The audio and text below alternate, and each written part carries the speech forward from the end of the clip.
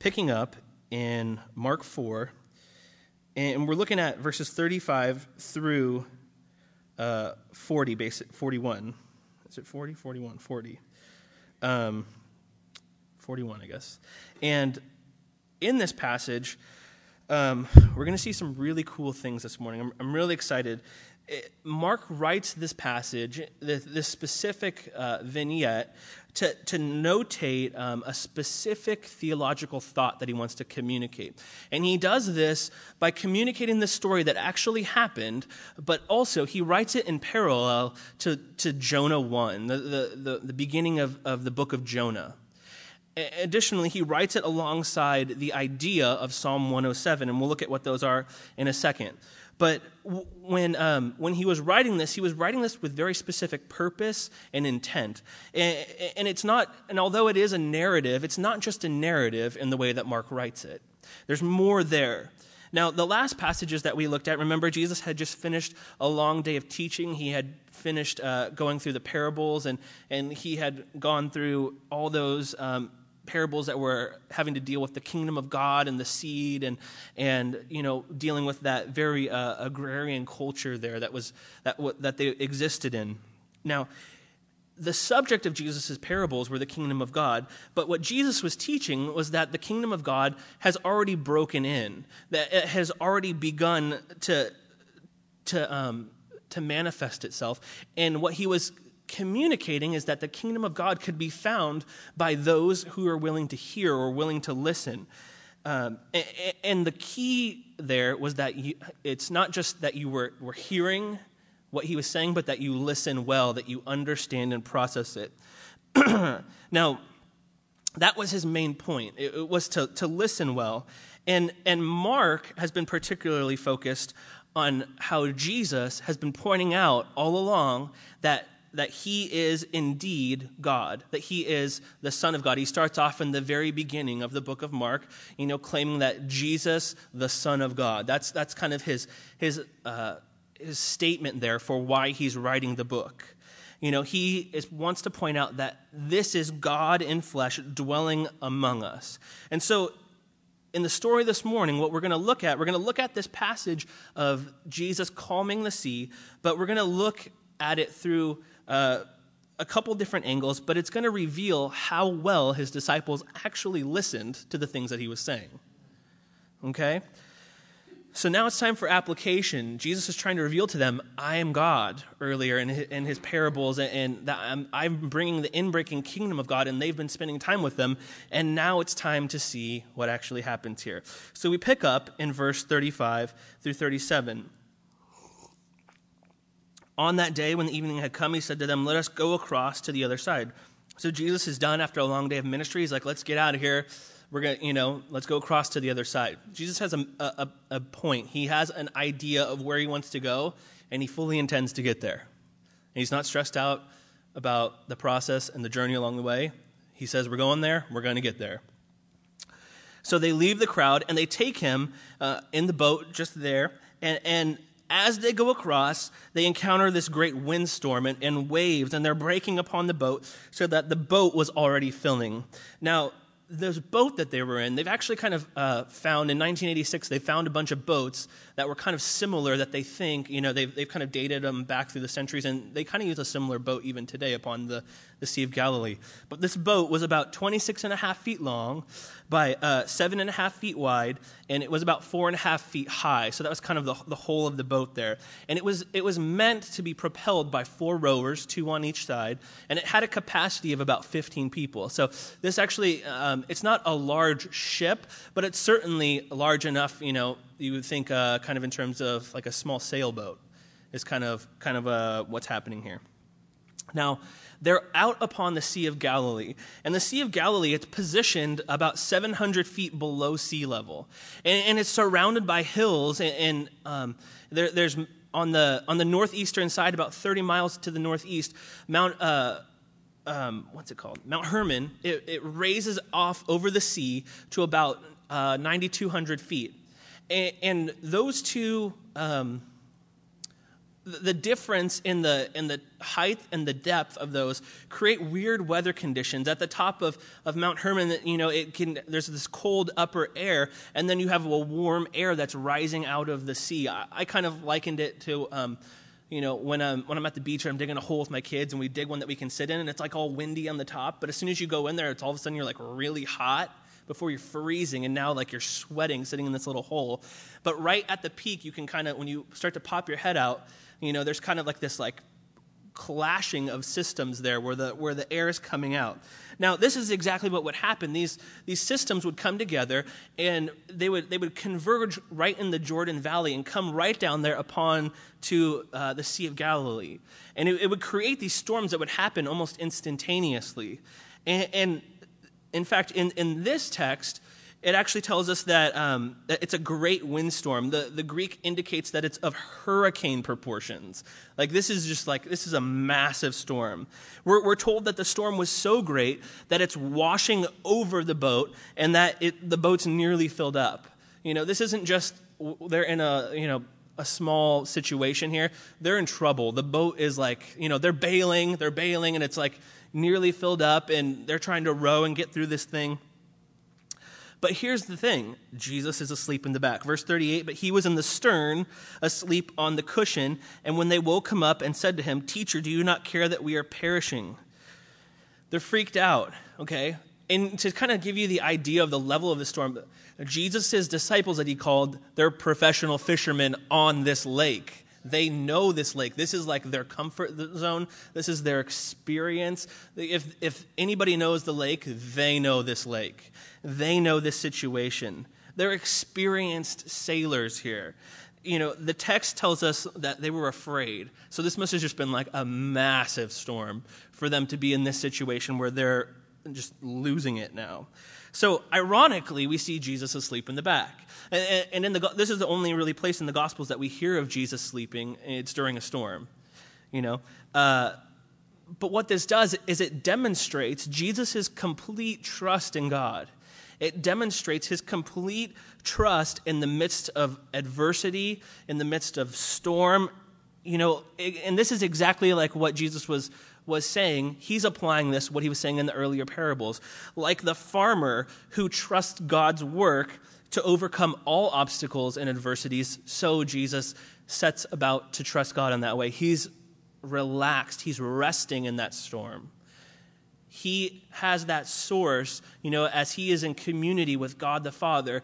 He doesn't have a reason to panic. He's resting in the Lord. Now, the disciples, they come at him, Jesus is sleeping, and they say, "Teacher, do you not care that we are perishing?" I mean, they have like this very rude wording that they kind of attack Jesus with. It's the way that frustrated people or, angry people, they speak. I know that I get that way oftentimes when, you're asking that rhetorical question, like, what in the world? They're not actually asking for help. They're saying, like, don't you care? That's their whole thing. And don't we often do that? How many times have we done that with the things that are going on in our lives, with the storms that we experience, with the trials and tribulations? We often are thinking that. Maybe we're afraid to say it out loud sometimes, but we're thinking it like, Jesus, what in the world are you doing? Like, don't you know what's going on in my life right now? Don't you know the things that I'm going through? When we're in the midst of storms, we have that same attitude. Don't you care? Don't you care about me, Jesus? Why aren't you helping me? I'm obviously going through a storm here. Can you help me out a little bit? And we have this struggle that we go through, and it's in those times where we feel like we're about to drown. It's in those moments where we're overwhelmed.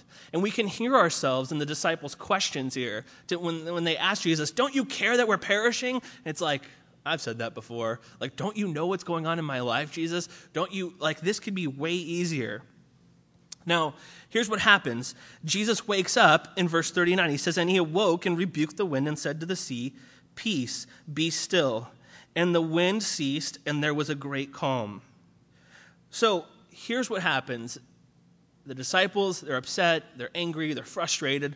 They're asking Jesus, what's going on? And all of a sudden, Jesus gets up and he rebukes the wind and the waves. He says, peace, be still. Now, when you hear of the disciples later on in the book of Acts, or when you hear, in different in healing legends and things like that, of people being healed, what happens is the person who is commanding, or the healer, they come up and they say, be healed in the name of, or I cast you out in the name of. But what Jesus does here, he doesn't do that. He just says, peace, be still. His authority is in himself. He doesn't need to call on the name of another. He is the one who created the wind and the waves. He doesn't need to cite someone else's authority and power. He is the one who called those things into being. And in the same way that Jesus, created the wind and the waves with a word, in the same way he calms them with a word. He speaks. This is the power of the word of God. And so here we see Jesus calming these things. Now, two things happen. The first thing, Jesus speaks. The second thing, nature obeys. That's how it works. This is not an accident, okay? You've kind of, if you look at the scientific kind of data around the lake, and different commentators, some people may have the idea of like, well, just as quickly as the storm started, that's how quickly they can stop. But if you've ever been on a boat in a storm or in rough seas, if the wind stops, the waves don't. They keep going for a while. There's not a direct calm immediately. I've been on a cruise ship. I was blessed to go on this cruise ship to travel around in like the Mediterranean Sea and go to like all the churches that like Paul ministered at. It was awesome. But one of the things that happened along the way was like we got in this storm, and it was nuts. We were out playing around on the deck, on the top in the middle of the storm, and we're like super high, and the waves were kind of like spraying against the side of the boat, and we could kind of feel it, and the wind was blowing really hard. And then we woke up the next morning, and the storm had stopped, but the ocean was still really wild. It was still moving quickly because the results and the effects of the storm. And so even here, what happens is that the storm is immediately calm. Okay? This is a direct... when Jesus says, be still, what he's actually saying here is he's talking to it as if it was like a personal being. He says, be muzzled, stop. Knock it off. And he uses a tense that means keep staying still. He's commanding it in a way to keep the situation calm, to keep the wind calm. Now, among the ancient cultures, and even among the Jews, the sea was viewed as uncontrollable by any power but God. The sea was viewed as a force that was unstoppable, that was a symbol of destruction and of judgment. This was the idea that the only person who could control that was God. And so, and in the Old Testament, God alone possesses this power to stop storms. And so when Mark is writing this, he's writing this in parallel to Psalm 107. It says this, Psalm 107, verses 23 through 32. Some went down to the sea in ships, doing business on the great waters. They saw the deeds of the Lord, his wondrous works in the deep. For he commanded and raised the stormy wind, which lifted up the waves of the sea. They mounted up to heaven. They went down to the depths. Their courage melted away in their evil plight. They reeled and staggered like drunken men and were at their wits' end. Then they cried to the Lord in their trouble, and he delivered them from their distress. Then he made the storm be still, and the waves of the sea were hushed. Then they were glad that the waters were quiet, and he brought them to their desired haven. This story is not necessarily to demonstrate that Jesus has, power. We've seen Jesus heal, lame people. We've seen Jesus cast out demons. What this story is intended to do, what Mark is informing us of, is that this same power and authority belongs to Jesus. What he's doing, again, in his quest to demonstrate who Jesus is he's saying very straightforwardly in comparison that Jesus is God. He possesses the same power and same authority. And so he uses Psalm 107 to do this.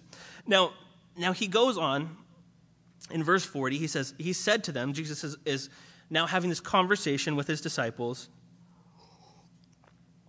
He said to them, "Why are you so afraid? Have you still no faith?" And they were filled with great fear and said to one another, "Who then is this that even the wind and the sea obey him?" Now, the disciples here are called out by Jesus on their fear. There's two instances of fear that exist here. The first one is that they were afraid of the wind and the waves. They believed that they were going to die. They didn't listen when Jesus said, "We're going to the other side," that he meant it. They didn't listen to the words that he had said in the parable. They weren't applying the understanding and the idea of who Jesus is. And so in their panic, they accuse Jesus of not loving them. "Don't you care that we're perishing?" And so what does Jesus do? He gets up and he calms the storm. He commands the storm by speaking to it, and he stills it. And you would think that this would put the disciples at ease, right? But Mark goes on to tell us that the disciples were terrified at the calming of the storm. They were filled with great fear, it says. The terror of the disciples at what Jesus has just done exceeds their previous fear. Before, they were afraid at the wind of the waves, and now it's calm, and they're freaked out. Like, they are terrified at what happens. His disciples here, they're better equipped to handle the thought of them dying than being in the same boat with God. They're in a position where they're considering, well, before we thought that we know this lake. We thought that we could get out of this. We've seen the weather patterns. We've gone through these sorts of storms before by ourselves. This is an issue that was based around control. They felt that if they were in the boat, at least they had some experience there. At least they would have some control over the situation. So this is a control issue. Why else would they be so afraid? All of a sudden, these expert sailors, they're in a place where they're not able to control the sea. They knew that the sea could be wild. They knew that it was something that symbolized destruction and judgment, that it was something to be feared. So although they were afraid of the ocean, they expected it. But the ocean, although it was mighty and powerful, although it was something that they would fear, they now find out that Jesus is infinitely more powerful than the ocean. And so now they're understanding they have even less control over him. It was Jesus who loves them who put them in this situation. And so when Jesus is resting there and Jesus leads them into this, and now they're accusing him, don't you care that we're perishing? Jesus does care. He is the one who led them into this situation. But the whole idea of the disciples, their premise was wrong. Okay? They thought that this would be smooth sailing. It's like, we're with Jesus, it's smooth from here on out. But all of a sudden, they find out that they're with him, and this is crazier than anything they've ever been in. That they have an understanding that Jesus who loves them, Jesus who picked them, who chose them, who called them to follow him, he put them in this situation. No wonder they're terrified. Isn't that just the most crazy thing to find out? They're finding out that Jesus has allowed them to go into this storm. And they're thinking, if he does indeed love us, if he did indeed pick us here, what else are we about to go into? If he says that he loves us, if he's led us here and we're with him, what in the world else are we about to experience by following this man? Because the life of a follower of Christ is never safe. It's never comfortable, and it's never smooth sailing. In fact, there will be times of smooth sailing, but Jesus himself, he has told us in his own word, he has said that we would experience trouble. He's willing to let his people go through storms. The premise of the disciples was wrong. They started off thinking that if they were with him, they wouldn't have to deal with any problems ever. This is like when you're a little kid. I grew up going to like a private Christian school, and this was kind of like the stock prayer when you were like in 4th grade. Jesus, help our day to be awesome. Help nothing bad to happen. Like that's kind of like the two things. Awesome day, nobody get hurt, nothing bad happen. Like that's just kind of how it works. But that's not what Jesus is leading his people into. In fact, in his great high priestly prayer in John 17, he says this when praying about us to the Father. He says, I do not ask that you take them out of the world, but that you keep them from the evil one. He is sending us to follow him, to be a part of making disciples.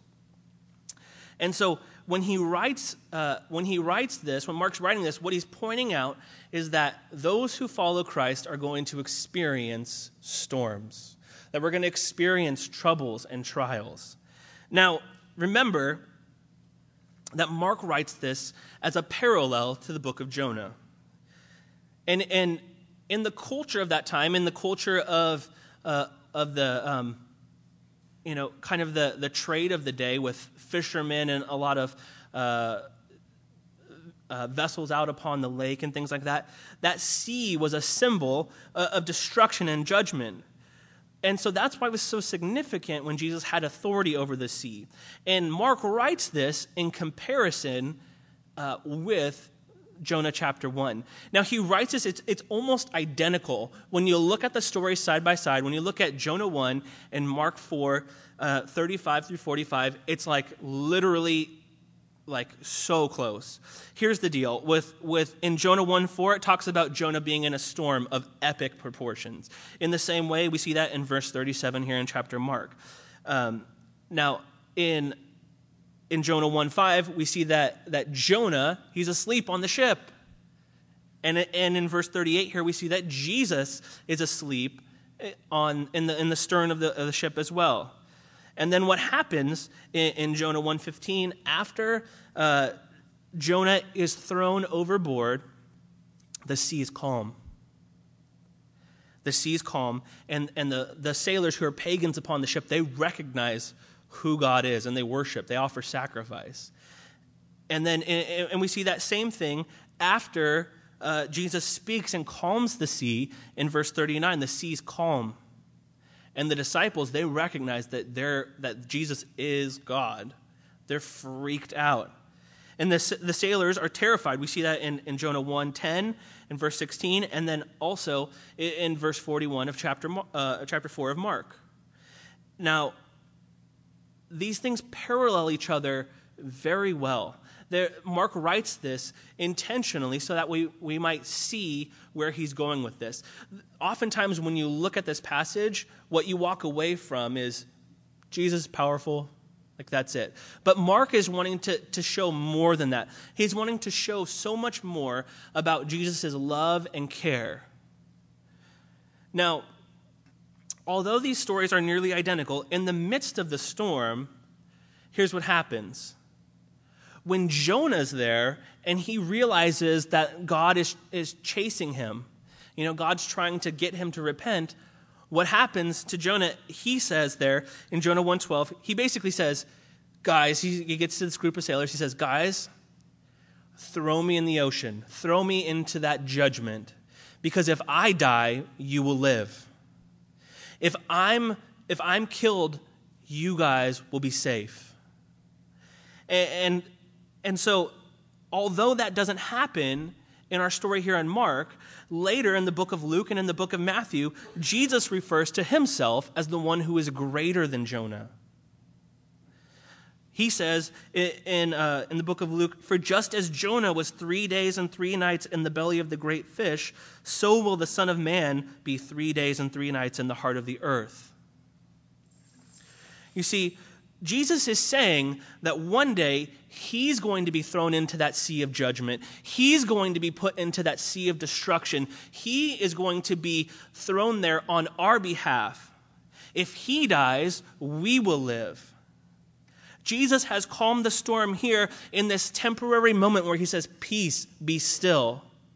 And it's calm. But one day, it will be still forever through the work of the cross. And when we consider that work, when we consider that Jesus will be thrown into that storm of destruction and judgment on our behalf, it's impossible for us to come then and say, "Jesus, don't you care that we're perishing?" We can never be in the position to say that because he has been thrown into the storm on our behalf. He has been thrown into the storm so that way the wind and the waves will never overtake us. And when we go through storms in life, we can no longer stand on that as an accusation because his love has been proven forever through the work of the cross. At the peak moment here, when the disciples are in the most terror that they've ever experienced, when they're scared and desperate, Jesus was near to them in the storm. They didn't think he was near to them, but he was there. He was with them. And so when Jesus says to them, "Why are you so afraid? Have you still no faith?" What he's actually saying to them is, or what he's actually asking is, in what or in whom have you placed your trust? He's not actually, it's kind of like one of those rhetorical questions. Why are you so afraid? It's like, who are you trusting in? He's asking them to recall the things that he has said previously. Because you see, your faith is only as good as the object in which you place it. If I were to decide that I needed to sit down right here and there was a balloon and I just plopped right down on it, my faith in the balloon to hold me is only as good as the thickness of that rubber and the manufacturing quality. I have no clue, and probably I'm going to pop and fall. But if I was to pull up one of these chairs and sit in it, it's been tested. I've seen you guys sit in them week to week to week to week, and I have full trust and faith in those things to hold me. And so likewise, Jesus is the object of our faith here. He is faithful. He is worthy. His track record is perfect.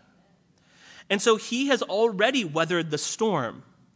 He has already been through the destruction and judgment on our behalf, and so therefore we can have confidence in him.